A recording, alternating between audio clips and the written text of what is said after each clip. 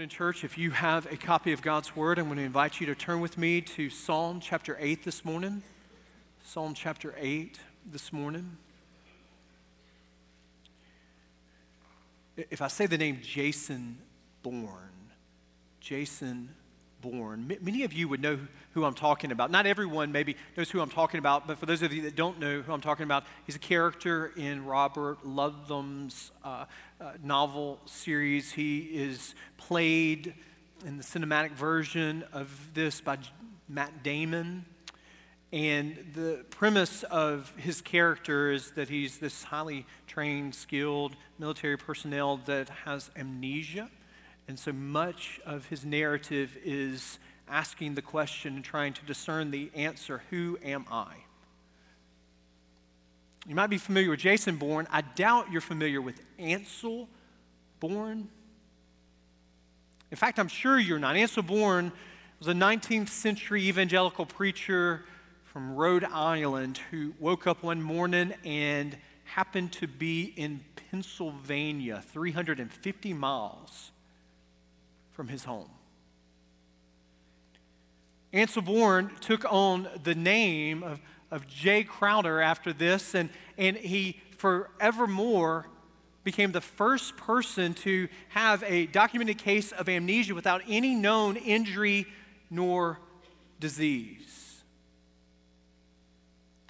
The thing that is interesting about Ansel Bourne's story and Jason Bourne's story is that it highlights something that is central to many plot points of novels and movies. I'm reading a novel by the Birmingham native who has died now named Walker Percy, The Second Coming. 30 pages into the book, central plot point is the forgetting of one's identity. Who am I?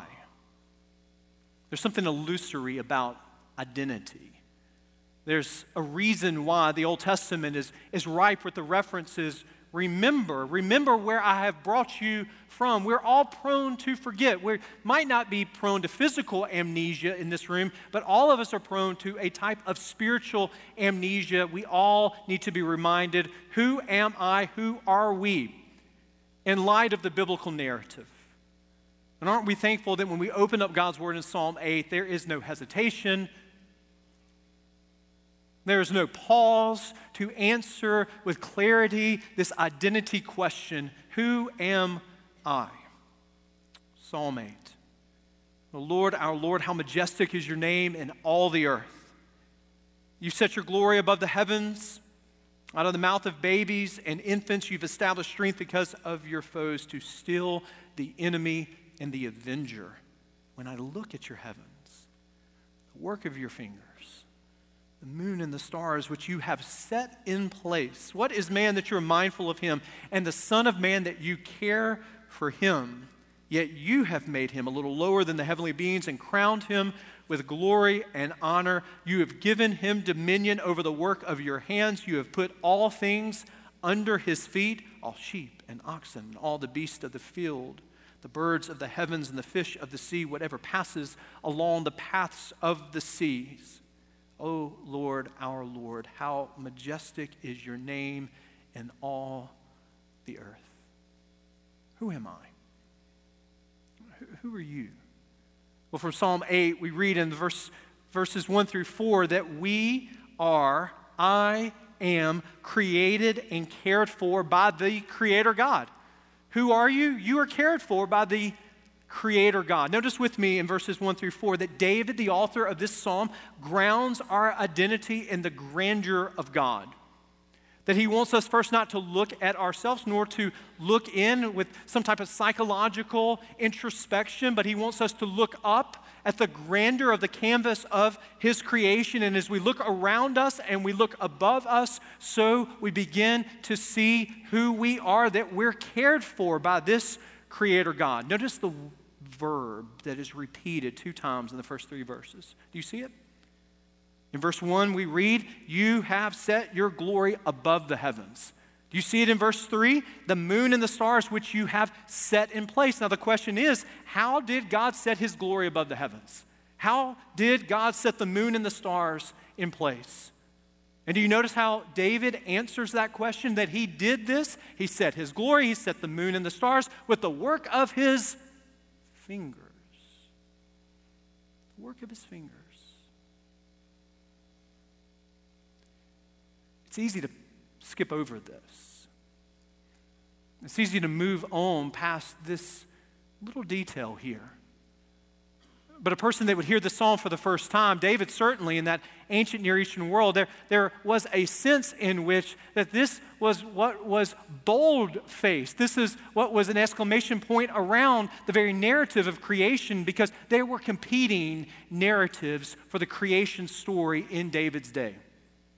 In that ancient Near Eastern world, you would have Babylonian myths of creation that go like this. This is what they have in common, that you had all of these gods that were vying for power and supremacy, and they fought one another. And the God at the end that was left standing is the one who, out of his supremacy and might, created the universe and created the earth. So that creation story is a story of strength. It's a story of might. It's a story of a warrior and victor. And notice in comparison, notice in contrast, that our God, who we see depicted in the canvas of creation, he created it all with the work of his fingers. So our God is an artist. The canvas of creation shows delicacy, and it shows care, and it shows intimacy.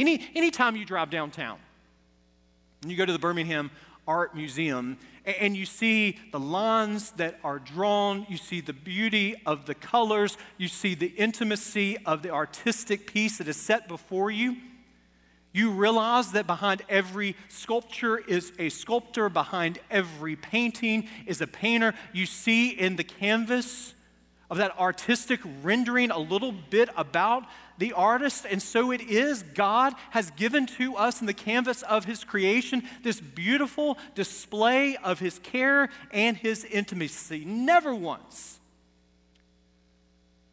have I gone to an art museum and I've seen this finished painting and thought to myself, oh, just by happenstance it got here. Every painting demands a painter. Every sculpture demands a sculptor.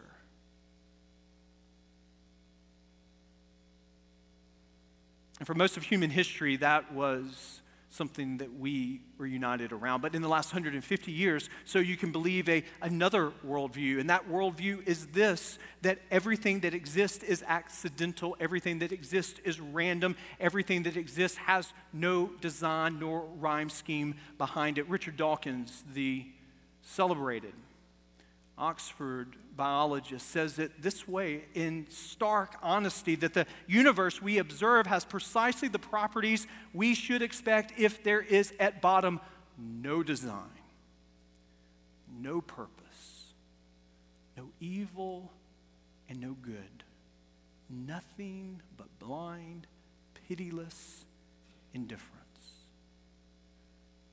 What Dawkins says is brutal in his honesty, but we must understand the implications of it. What Dawkins is saying is behind every rainbow is randomness. Behind every breathtaking sunset. Yesterday morning, a good friend of mine, we were running up Red Mountain, and we got to that overlook at Red Mountain where you can see the great sun rising before you as the day is starting, and it takes your breath away in its beauty. But Dawkins tells us, and that kind of materialistic worldview tells us, behind every breathtaking sunrise or sunset, it is simply an accident, that the sound of a newborn baby enveloped by the cold of that hospital room as he or she takes their first breath, that it is all chance.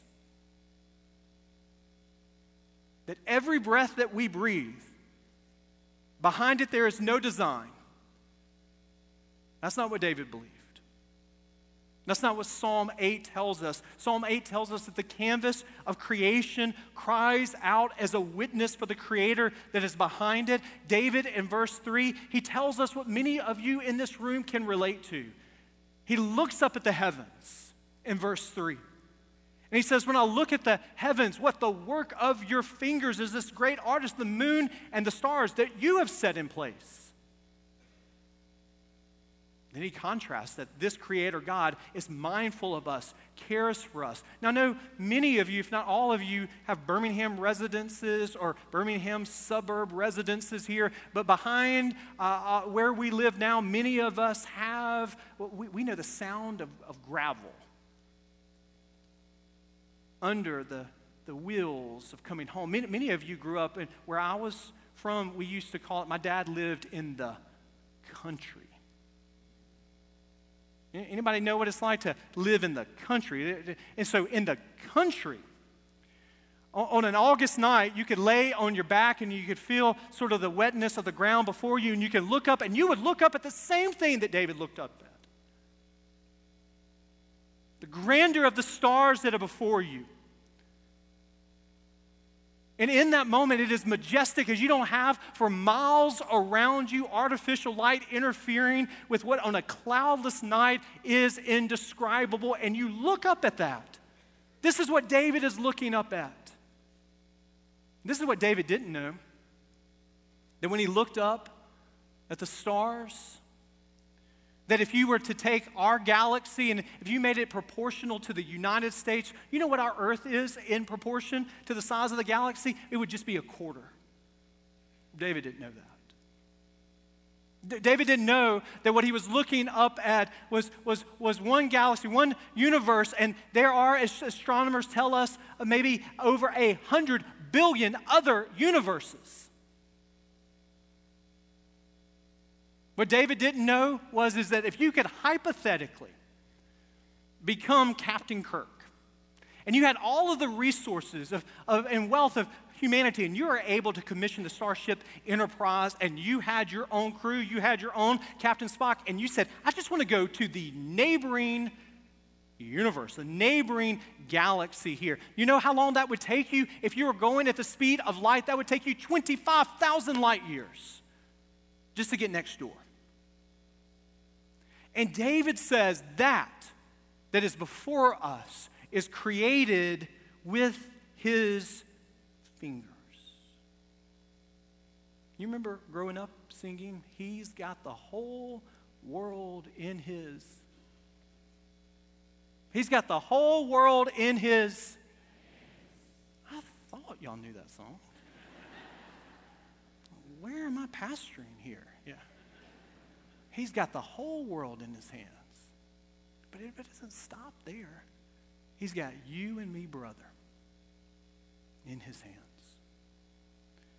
And this is what's amazing about this passage. Certainly, David wants us to be in awe of how great and how majestic our Creator God is. But he wants us to see the contrast, that how great he is in the canvas of creation does not eliminate the very fact that he cares for you. So the God who created the vastness of this creation, he knows the number of hairs on your head. That the God who created the vastness of this creation, he tells us that he will never leave us nor forsake us. That the God who created the vastness of this creation is a God who knows you by name and loves you so much that he would send his son not only to live a perfect life, but to die a saving death, and you too can know him individually. There's nothing more demoralizing than to have a child, maybe the age of 9, maybe the age of 10, and this happens with the best of intentions, but that child sees mom, dad gone so much, or dad gone so much because of work duty, and then that child says, you know something, mom doesn't care, never here. Dad doesn't care, never here. Probably nothing more demoralizing in the workplace to have a manager, to have a supervisor that is always gone, removed from the intricate details of the challenges in your workplace. And here David says, we have a God who is ultimately transcendent, but in his transcendence, he never delegates his care for you to anyone else other than himself, Father, Son, and Holy Spirit.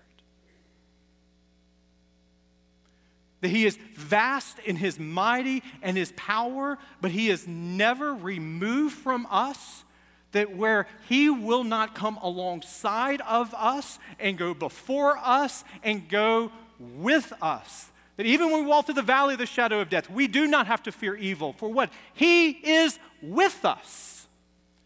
His rod and his staff, they comfort us. Psalm 8 and Paul in 2 Corinthians, they're talking with each other.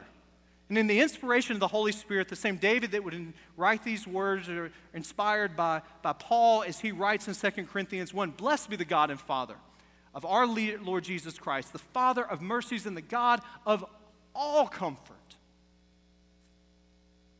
who comforts us in all of our affliction, so that we may be able to comfort those who are in any affliction with the comfort with which we ourselves are comforted by who? By God." That there's nothing that you go through, nothing that you face, nothing that you experience.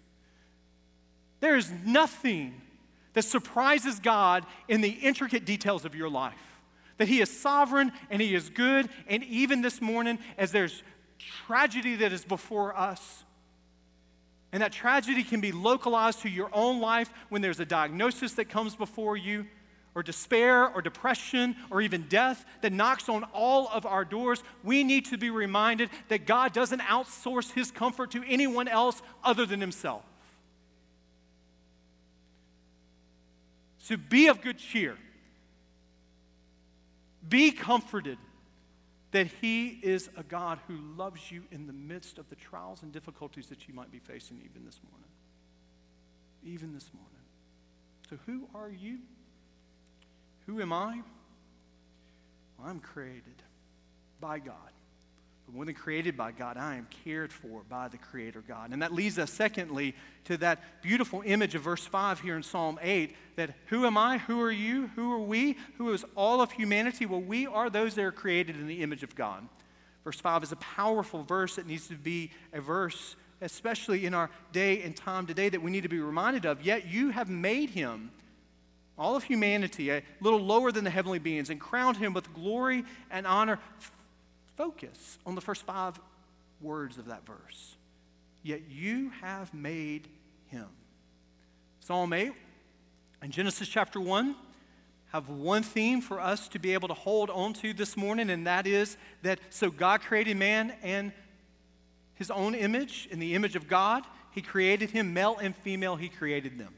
Psalm 8, Genesis chapter 1 is this resounding reminder to all of us that every person, regardless of ethnicity, every person, regardless of class, every person, regardless of sex, every person, regardless of age, every person, regardless of religious profession, every person, regardless of their profession, that no matter what you've done, no matter what you are doing, you cannot eliminate this foundational fact that God has created you in his image, and he has crowned you with glory and honor. We show respect and kindness to those that we're engaged with, because every person that we come in contact with has royal heritage, as they're created in the image of the King of Kings and the Lord of Lords.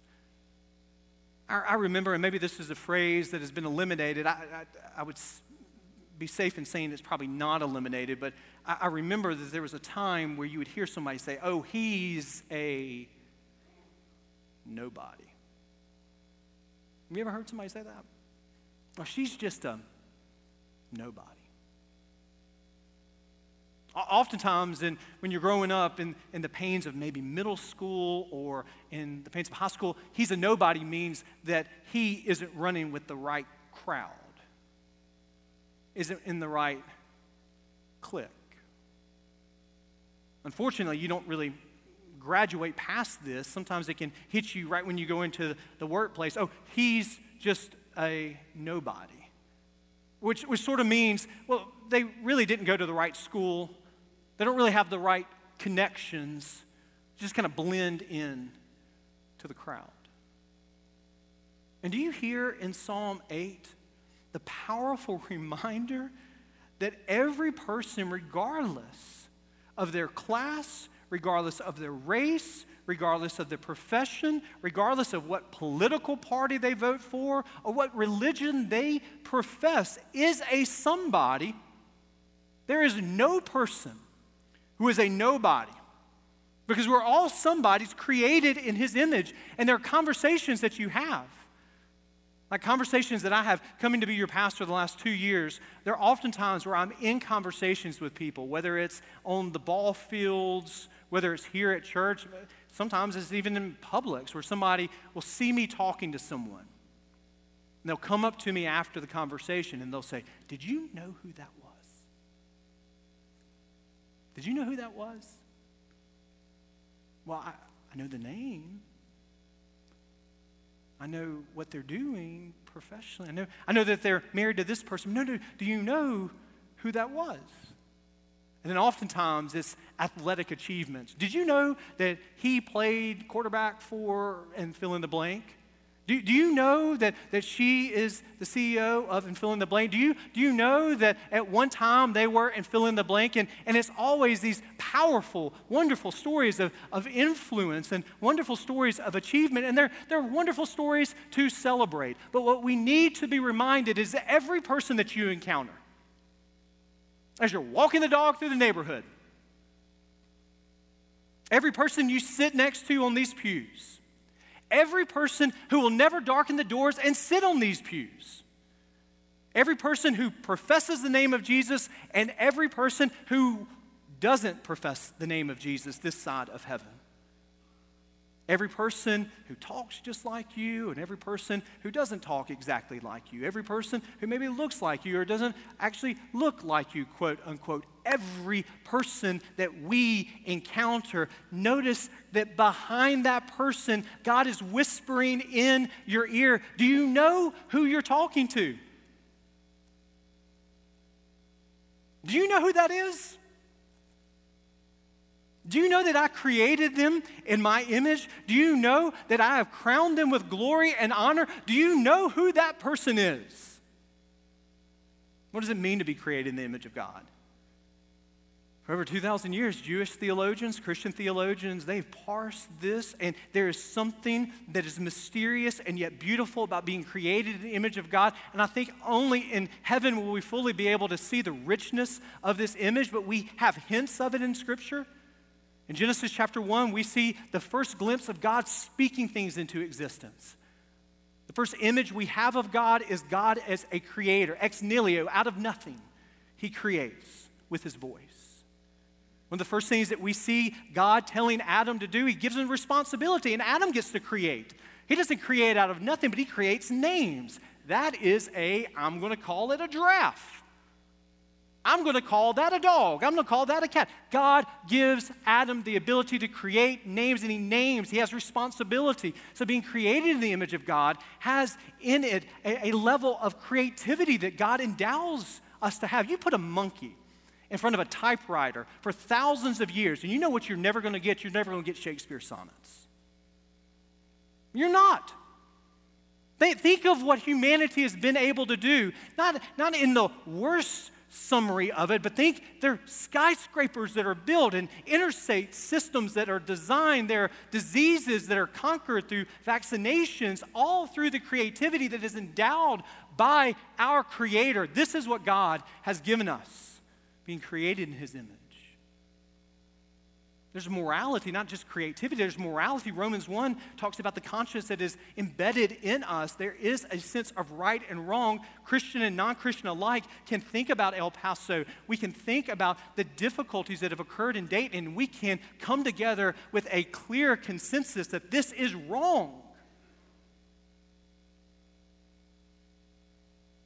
There's things that we as a society are able to say, right, wrong. Yes, there are times where we disagree, but there's a sense of innate understanding of good and evil that transcends even Christianity. Why? Because we're created in the image of the ultimate arbiter of right and wrong, of goodness, God, morality, creativity, and even relationality. When was the time where God the Father was alone? Never. There's always been the Father, always been the Son, always been the Holy Spirit. God has always been fulfilled. He did not create this world because he was lonely and he needed humanity to complete him. He was infinitely complete from eternity past.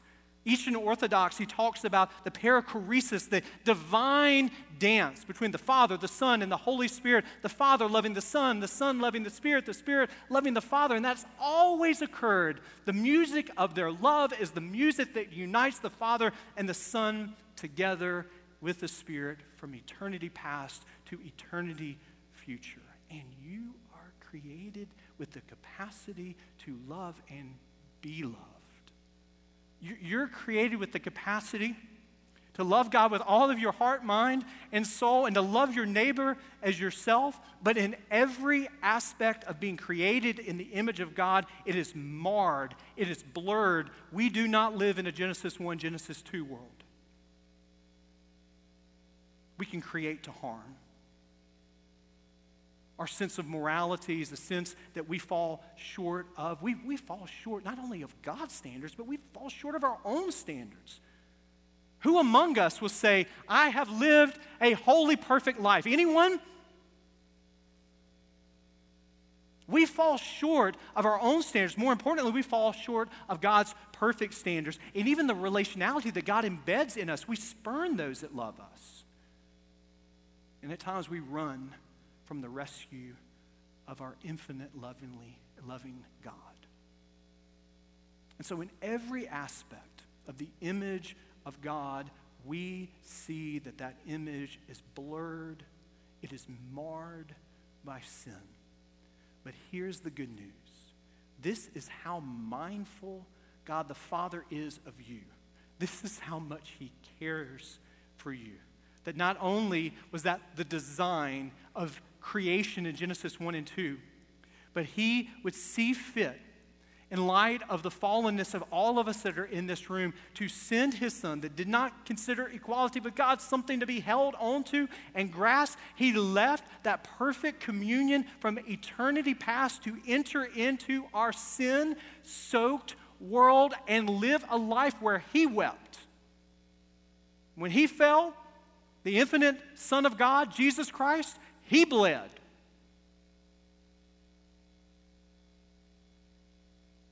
There's not a temptation that he does not understand, but he is perfect in every way.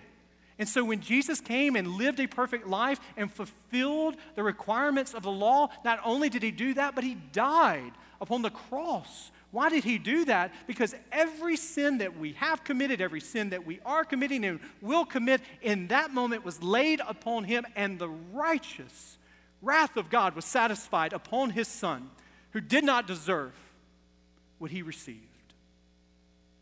And in that moment, salvation forevermore was given a path, and that path has a name, and that name is Jesus Christ. And so Jesus came and he has lived the perfect image of what it means to be created in the image of God. And not only does he rescue us when we place our faith in him, but the story is this, that he desires to restore us. So while we live in a Genesis 3 world, that is not our final destination, that there is a powerful future ahead for all of us in this world, and all of us that profess faith in Jesus Christ, all of us that are in this room who are Christians, that he desires to do what? He desires to restore us to that perfect image in Genesis 1 and Genesis 2. And until he does that, when we meet him in death, until he does that when we meet him in the second coming, this we know, that every person that we meet, every person that we interact with comes from a royal heritage and possesses intrinsic value and worth. So we treat people. We treat people online, we treat people in person with dignity and respect, even when we disagree, even when we don't see eye to eye on things that are of vital importance.